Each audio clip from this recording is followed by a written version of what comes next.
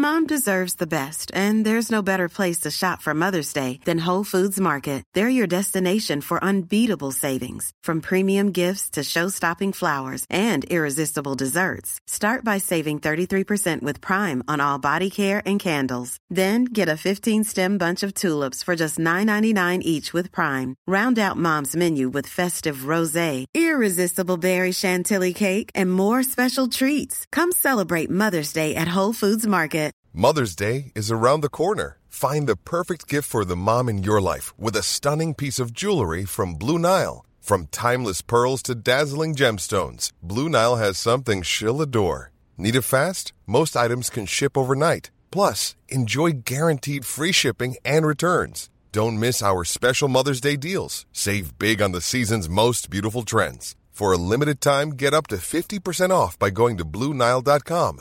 That's BlueNile.com. Hello everyone and welcome to the brand new series of Hidden Histories, in partnership with the Arts and Humanities Research Council and the BBC's prestigious New Generation Thinkers Scheme. Since 2010, the New Generations Thinkers Scheme has developed a new generation of 100 academics who can bring the best of university research and scholarly ideas to a broad audience through the media and public engagement. It's a chance for early career researchers to cultivate the skills to communicate their research findings to those outside the academic community.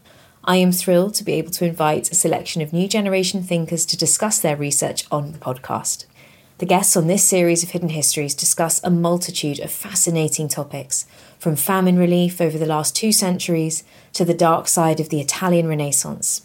There is more information on the New Generation Thinkers Scheme on the Arts and Humanities Research Council webpage, detailing events, programmes and reading material relating to the scheme and the NGT's research. I'll link all of this in the show notes, but in the meantime, I hope you enjoy this special series. Professor Catherine Fletcher, welcome to Hidden Histories. It's such a pleasure to have you on the podcast. Hello. So you're going to be talking about your new book, The Beauty and the Terror, which is just a fantastic title and such a rich, interesting period of history that I am fascinated by, the Italian Renaissance. It shaped Western culture, but as you point out in your book, it was far darker and far more complicated than we actually realise. So you challenge the traditional orthodoxy of the Renaissance as like this golden age of art, that it was actually one of brutality and political backstabbing. What was the political landscape of 15th, 16th century Italy, and who were the hostile forces? Well, Italy, when you go back 500 years, is a very different political shape from the Italy that we know today. So it isn't all one country, and the peninsula was divided into multiple states. So you have 5 large states, which going from the top, you've got Milan and Venice, Florence, the Papal States, ruled by the Pope, who's also a sort of prince in charge of a large area of land, as well as the head of the church. And then to the south, you've got Naples, and interspersed between those, you've got lots of smaller states. So we've got this very competitive political environment, competitive cultural environment. And because this is one of the richest parts of Europe, very wealthy in terms of trade, in terms of agriculture, you've also got a lot of other European powers, particularly France, the largest power on the continent, with an interest in having some influence over this particular part of the world. So we've got a lot of players with a lot of different interests, and it gets quite complicated quite quickly. But you can see immediately why. There's quite a lot of potential for warfare, there's quite a lot of potential for conflict, and there has to be some very delicate diplomacy to keep the balance of power between all these different princes and republics. And who are the leading figures at this point in the politics and the arts? I mean, you mentioned the Pope, and of course he is the presiding figure. But who else is working at this time? Well, if we start in 1492, we get the election of Rodrigo Borgia as Pope. So we've got the start of the Borgia papacy. In that same year, we have the death of Lorenzo de' Medici, Lorenzo the Magnificent, the great kind of patron of Renaissance arts and letters. His son, Piero, succeeds him as kind of de facto informal ruler of Florence.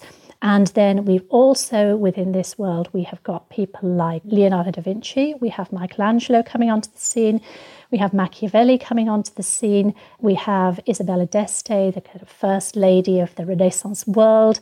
So we have all these kind of very big celebrity names of the Renaissance very much in one place at one time. And looking internationally, of course, we also have that well-known Italian Christopher Columbus going off on his imperial adventures.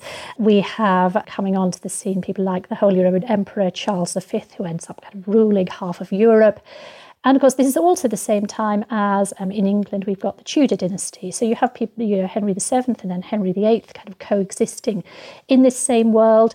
And to add further confusion, we then get the Reformation in 1517. So you have Martin Luther living in parallel to all these people in Italy and beyond. So it's a very, very kind of rich and complex period of European history, but it's really fascinating to see how it all links together. So you talk about the darker side of this time, and I think a really good example of that is Florence and the environment in which Michelangelo was working in. So if we look at the sculpture David and how that is such an icon of Florence, it's what, as you say, people flock to. What is the backstory to that is the lesser known aspect of this of this story of this period? I suppose, in a sense, that the idea of David as a representative of Florence is Florence as this sort of small state trying to preserve itself from being attacked by powers outside, and a particularly Republican Florence trying to preserve its liberty as against foreign powers that might want to perhaps not necessarily invade it, but take over and impose people who are going to be loyal to them. So Michelangelo, personally, although he does work for the Medici, is very much on the side of Florentine politics that's sympathetic to the anti-Medici party, to the people who would like broader-based Republican form of government. So Florence is not a principality. It doesn't have a prince or a king or a duke at the head of government. It has an elected government, albeit elected among a fairly narrow franchise of elite men, but an elected government nonetheless. And the Medici managed to run Florence by virtue of, alliances and some level of corruption in terms of how they run the public offices. But basically they are somewhat elected and not solely until the 1530s, hereditary rulers. Now, against them, you have a group of people who are very much opposed to the kind of increasing lordship of the Medici and want to preserve this sort of Florence's independence. And that's where some of this kind of Republican imagery, the imagery of David against Goliath, but also the imagery of, say, Brutus as the assassin of Caesar, comes in. And they draw a lot on that kind of history of the Roman Republic as well as biblical history. So you mentioned that this was also around the time that Lorenzo de' Medici had just died, and he was called Lorenzo the Magnificent. Is that right? Yes, that's right. Yes. Yeah. Okay. So what made him magnificent, and B, what was the effect of his death in Florence? I mean, how did that change the order of things? Well, when Lorenzo died in 1492, he was still quite young. He had been a sort of very significant patron of arts, notably in the foundation of the library that's still there at the Basilica of San Lorenzo in Florence. He had been an early patron of quite a number of artists. He had also presided over some quite difficult politics in terms of maintaining the Medici in power in Florence when there was a conspiracy against them in 1478. So that's the Pazzi conspiracy. And so he left Florence with this kind of spectacular cultural world that his family had patronised and developed over several generations. He also left it in the hands, indirectly, of his son Piero. Now, as I said, Florence is not a straightforward hereditary monarchy. You can't straightforwardly pass on power to Piero. And Piero doesn't really have his father's talents in government.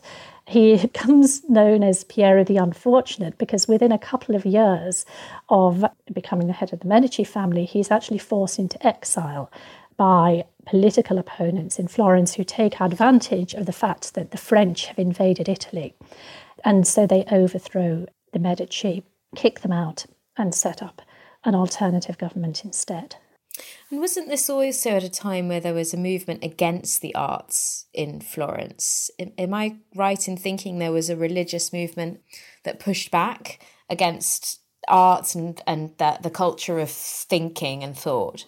Well, what we get from 1494 to 1498 in Florence is the very powerful figure of Girolamo Savonarola, who was a Dominican preacher who had really gained a very big following. I mean, including members of the Medici family, actually, for his very kind of fiery, hellfire brand of preaching, which challenged kind of the worldliness of government, argued for church reform, and targeted a lot of what he perceived as immoral behaviour. So that could be anything from reading classical poetry to painting works of art. There's a kind of apocryphal story that Botticelli was one of the artists who kind of went and burned his work on the kind of bonfire of the vanities. I think that's a bit of a myth, and the people who are writing in the contemporary world sort of, simply say he sort of stopped painting, at least for a while. But what we do get is this quite sort of austere mode of living becoming popular in Florence for a while, kind of cracked out on what's perceived to be sort of sinful. But the people in the city get bored with it after a while. When you're asking everybody to sort of inform on their neighbours and going around kind of knocking on doors and saying, your dress is a bit low cut or whatever it happens to be, you're wearing too much makeup, I've seen you playing cards. People don't like quite that level of austerity in their individual lives. And so eventually Savonarola's opponents start to gain ground in the city elections. He, in turn, is challenged by the Pope because he's trying to present himself as a prophet. That is somewhat heretical, potentially. So there's an investigation into him from the church authorities as well. And eventually it all goes horribly wrong for Savonarola in 1498, and he ends up being burnt at the stake. Oh, right, okay. So it's a short-lived kind of rebellion against some of that, what we might perceive as Renaissance culture, and actually quite a popular rebellion for a while. But yeah, it quite quickly comes to an end. But it's interesting that alongside all that very kind of high art culture, you could also have coexisting, potentially quite popular support for this much more austere form of Christian morality. So Savonarola, how much do you think that he was a precursor to Martin Luther and the rise of Protestantism that was going to affect England and the Reformation and the Low Countries? So doctrinally, in terms of what he thinks about theology, not very much.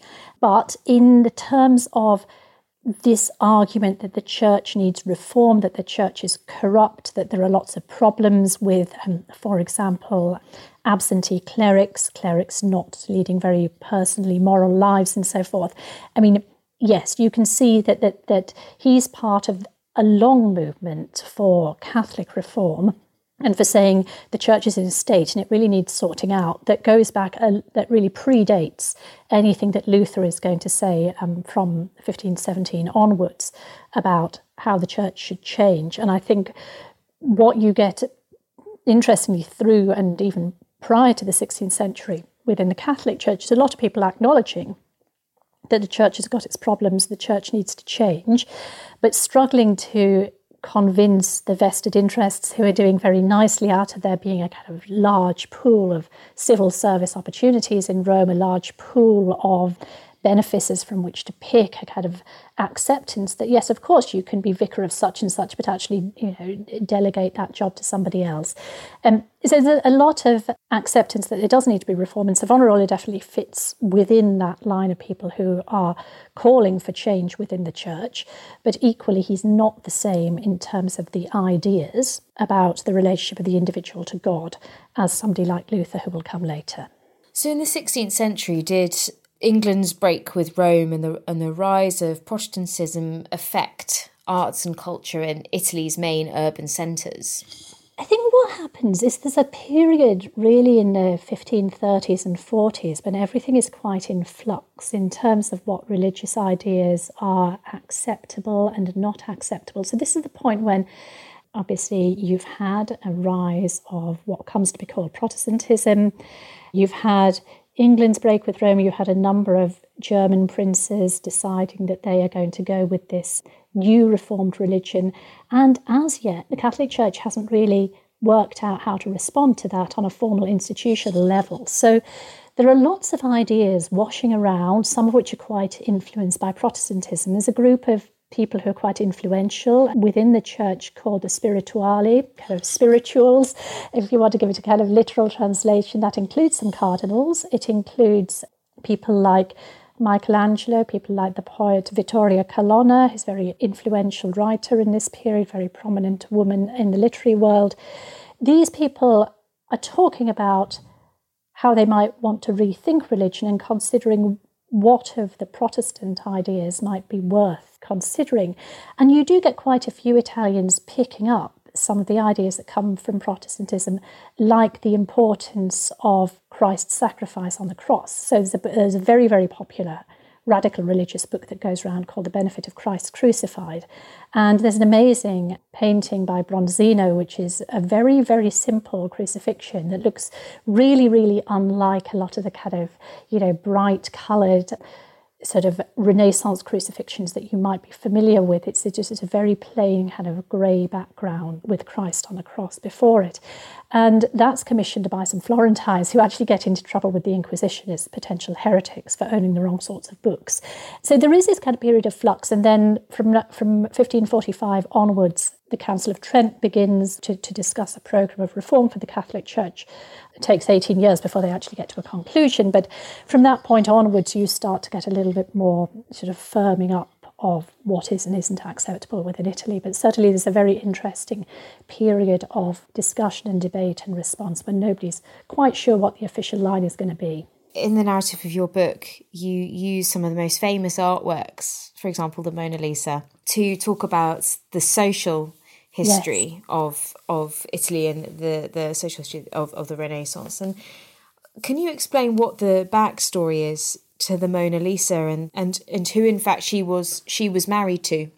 I mean, Mona Lisa she's known in Italian as La Gioconda, and she's the wife of Florentine merchant Francesco del Giocondo. And one of the really fascinating pieces of research about Renaissance art that's come out in the past few years is a book by Martin Kemp and Giuseppe Palanti called Mona Lisa, the People and the Painting. And one of the findings they turned up concerning Francesco del Giocondo's business interests shows just how closely he was linked in to the growing Spanish and Portuguese empires.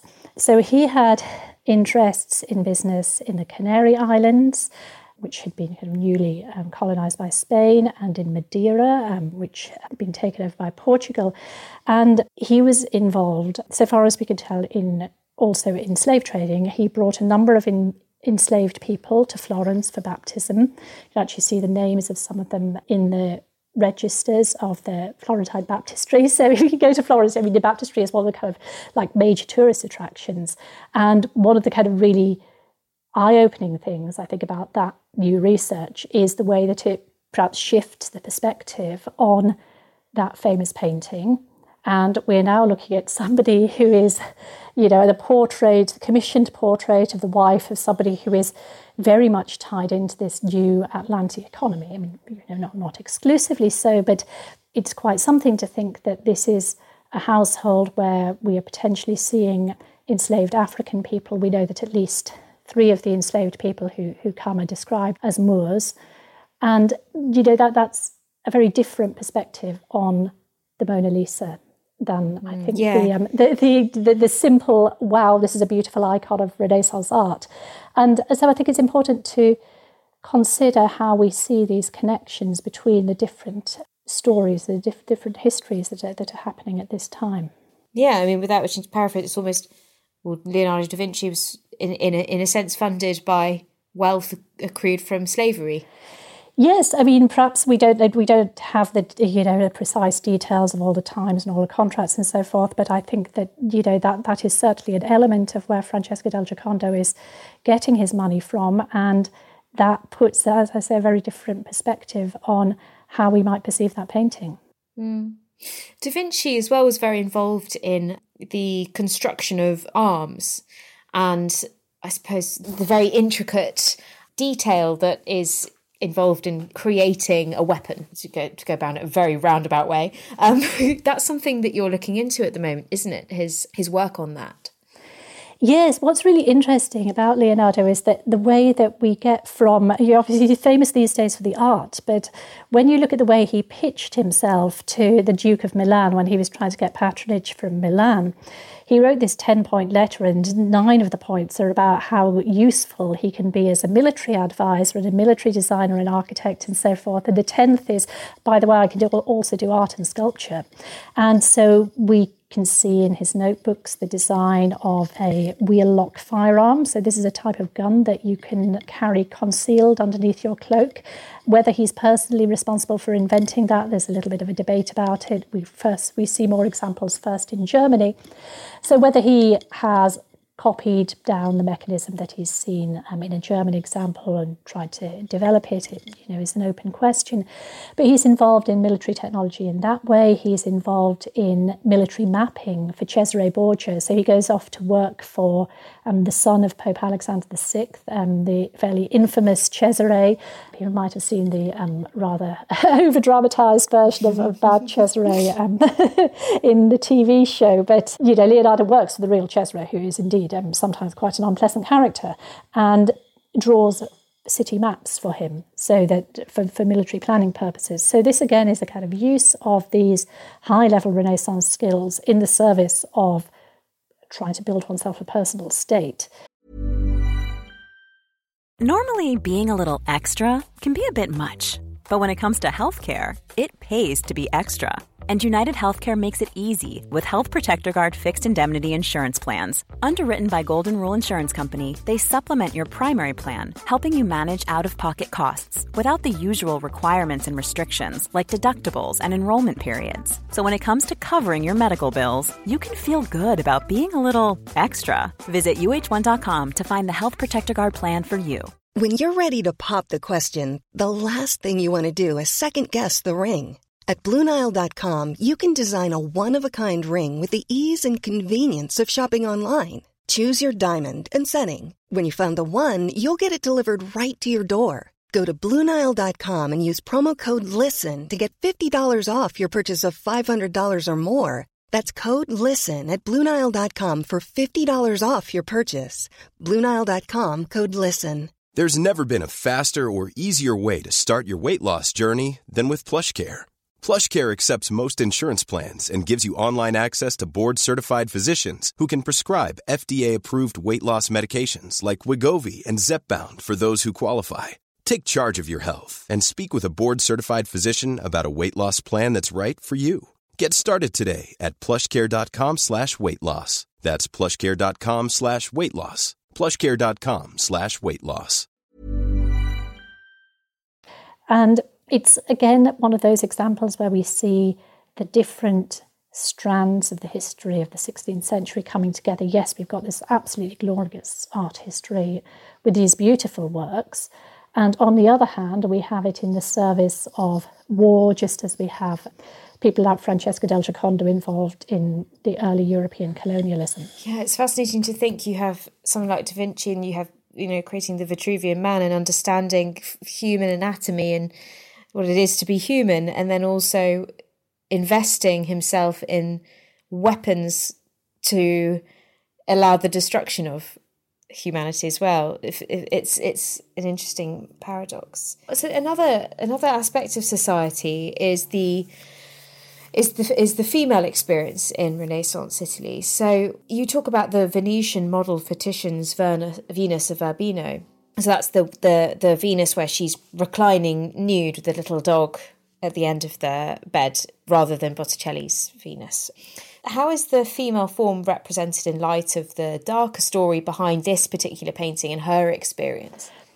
Well, one of the fascinating things about Venice in this period is the courtesan culture, and there's an association of this painting. And for people who want the kind of finer details of all the arguments around it, I recommend Jill Burke's book on the Renaissance nude. But there is an association of this painting with a possible model who's the courtesan Angela Zaffetta. And there's a poem about Angela Zaffetta which is particularly horrendous. And I'm going to sort of give people a warning that this next bit is not particularly pleasant. And this poem describes a ritual punishment, giving out given out to Venetian courtesans who are perceived to have transgressed the rules, and that's a gang rape. So the ritual punishment is meant to be a gang rape by 31 men, which sounds horrific enough. And in this particular poem, it goes up to something like 90 odd. So it really is quite awful. And so you have this fabulous painting connected by this tradition about the possible model through to this horrific misogynist act and poem, whether it describes something that's real or whether it describes just really nasty fantasy. I don't think we know, but this again is one of those things where you get these kind of two sides of glamour and beauty on the one hand, and then you scrape away and underneath it you get some really, really difficult material coming out about the lives of women who can be quite horrendously exploited. Yeah, and I think this is, a brilliant example of your title, Beauty and the Terror, as an oxymoron itself. That's terrible, and that's something that you believe was a common practice, or was this, do you think, that something that was just more elaborated rather than the norm? Well, one of the things that unfortunately we do see quite extensively in this period of Italian history, because we've got wars going on and off on the peninsula from 1494 through until 1559, is the use of rape as a weapon of war. So it's actually quite common when a city is seized, for the city to be sacked and for there to be sexual violence against women in particular, not exclusively women, men sometimes as well, and children. There are lots and lots of individual cases that one can cite of quite prominent individuals and commanders in the Italian wars who are associated with specific acts of sexual violence and things like what we now call honour killing. There is a fairly misogynistic climate around, and I think it's important to say that exists. On the other hand, there are some, women who do remarkable things for themselves as well. So I think I wouldn't want to go away from this with an image of women as solely sort of victims of these wars. There are some quite fascinating achievements by women of the period, including women from that courtesan culture. So you have examples of women who write on their experience as courtesans. So you have Tullia d'Aragona, for example, who's that relatively high-ranking, I suppose, courtesan, is probably an illegitimate daughter of somebody at the papal court, who writes the dialogue on the infinity of love. You have a number of women, in fact, who combine these careers as courtesan and writer.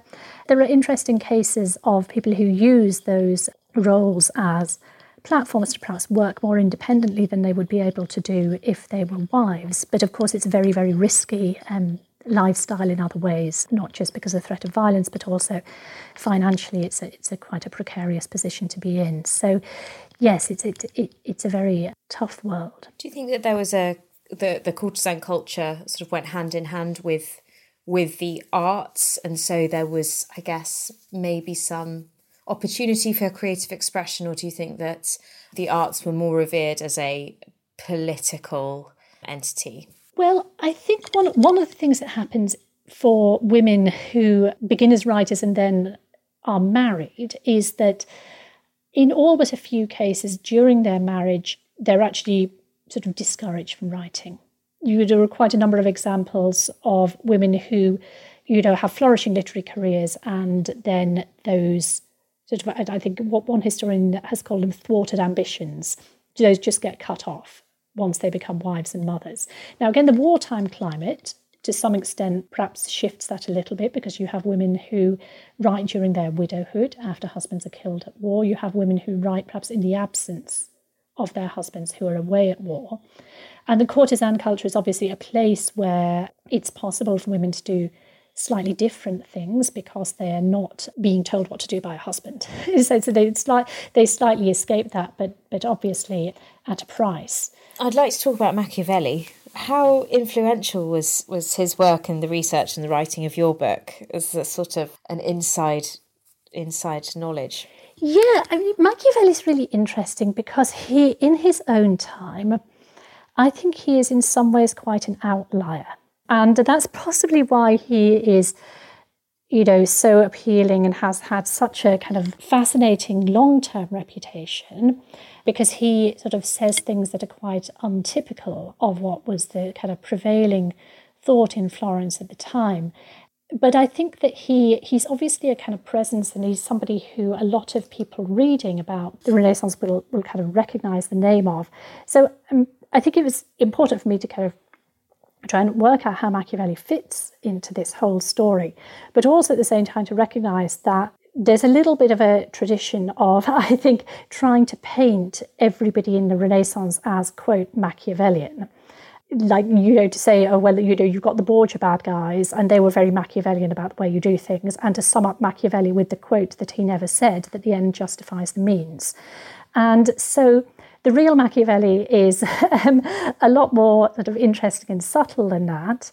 And so he's kind of there as a presence, and he is an interesting presence in terms of his role, for example, in military innovation. So in Florence, establishing a citizen militia, which was something novel as a way to defend the city. So kind of enrolling, the locals and requiring them to turn out and drill and practice for warfare. So that's a kind of interesting novelty from the bigger picture of war.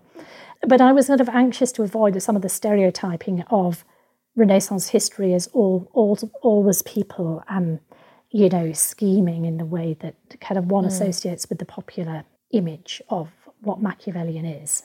So he was very much the observer, but he was also part of the political and the social landscape of the time, rather than necessarily commenting on the evils and the dangers of said politics. Yes, I mean, he is in government, he is involved in diplomatic discussions with Cesare Borgia. His letters are an important source for what Cesare Borgia does. And so we've got there's a lot of different things that you get from Machiavelli. You get his kind of correspondence at the time when he's working for the Florentine Republic, and he's there in the civil service, really in the period when the Medici are in exile. You then get later on, after the Medici come back, and Machiavelli is very much not in government anymore, but is trying to somewhat get back and find patronage. Some of his later writings, and those are some of the better known things like The Prince, but also the plays, some of his later discourses. So you kind of see Machiavelli as somebody who has come out of a particular social environment and a particular wartime environment that's perhaps informed the way that he later writes. Of course, there's a great debate about The Prince as to whether The Prince is a book about what is or a book about what ought to be in terms of what princes do. And I mean, gosh, there are so many different theories that, within the scope of having, a part of a chapter in the book, it's just not feasible to do justice to them all. But I think there are some really interesting reflections to be had there on how far some of those texts are informed by a wartime experience and by living through that period of conflict and what that does to you psychologically. I mean, I think it's interesting to reflect, like, from the present day. I think probably being in the middle of this pandemic that we're all in now is as close as a lot of people of my generation have ever got to sort of living in an emergency situation. And it does make you reflect, I think, on just what that does to you psychologically and what that does in terms of how you think about things and how you think about people and what it does to politics and how you relate to politics and politicians, having lived through something that's a kind of very direct emergency impinging on your own life. Yeah, absolutely. Your book is out now, available, I assume, in all good bookshops and online. And can you remind listeners of the title? Yes, it's The Beauty and the Terror, an alternative history of the Italian Renaissance. And Catherine, you on Twitter? Yes, I am. Yes, I am at Kath_Fletcher. Okay, excellent. Thank you very much for coming on Hidden Histories. I really enjoyed that. No, thank you for having me.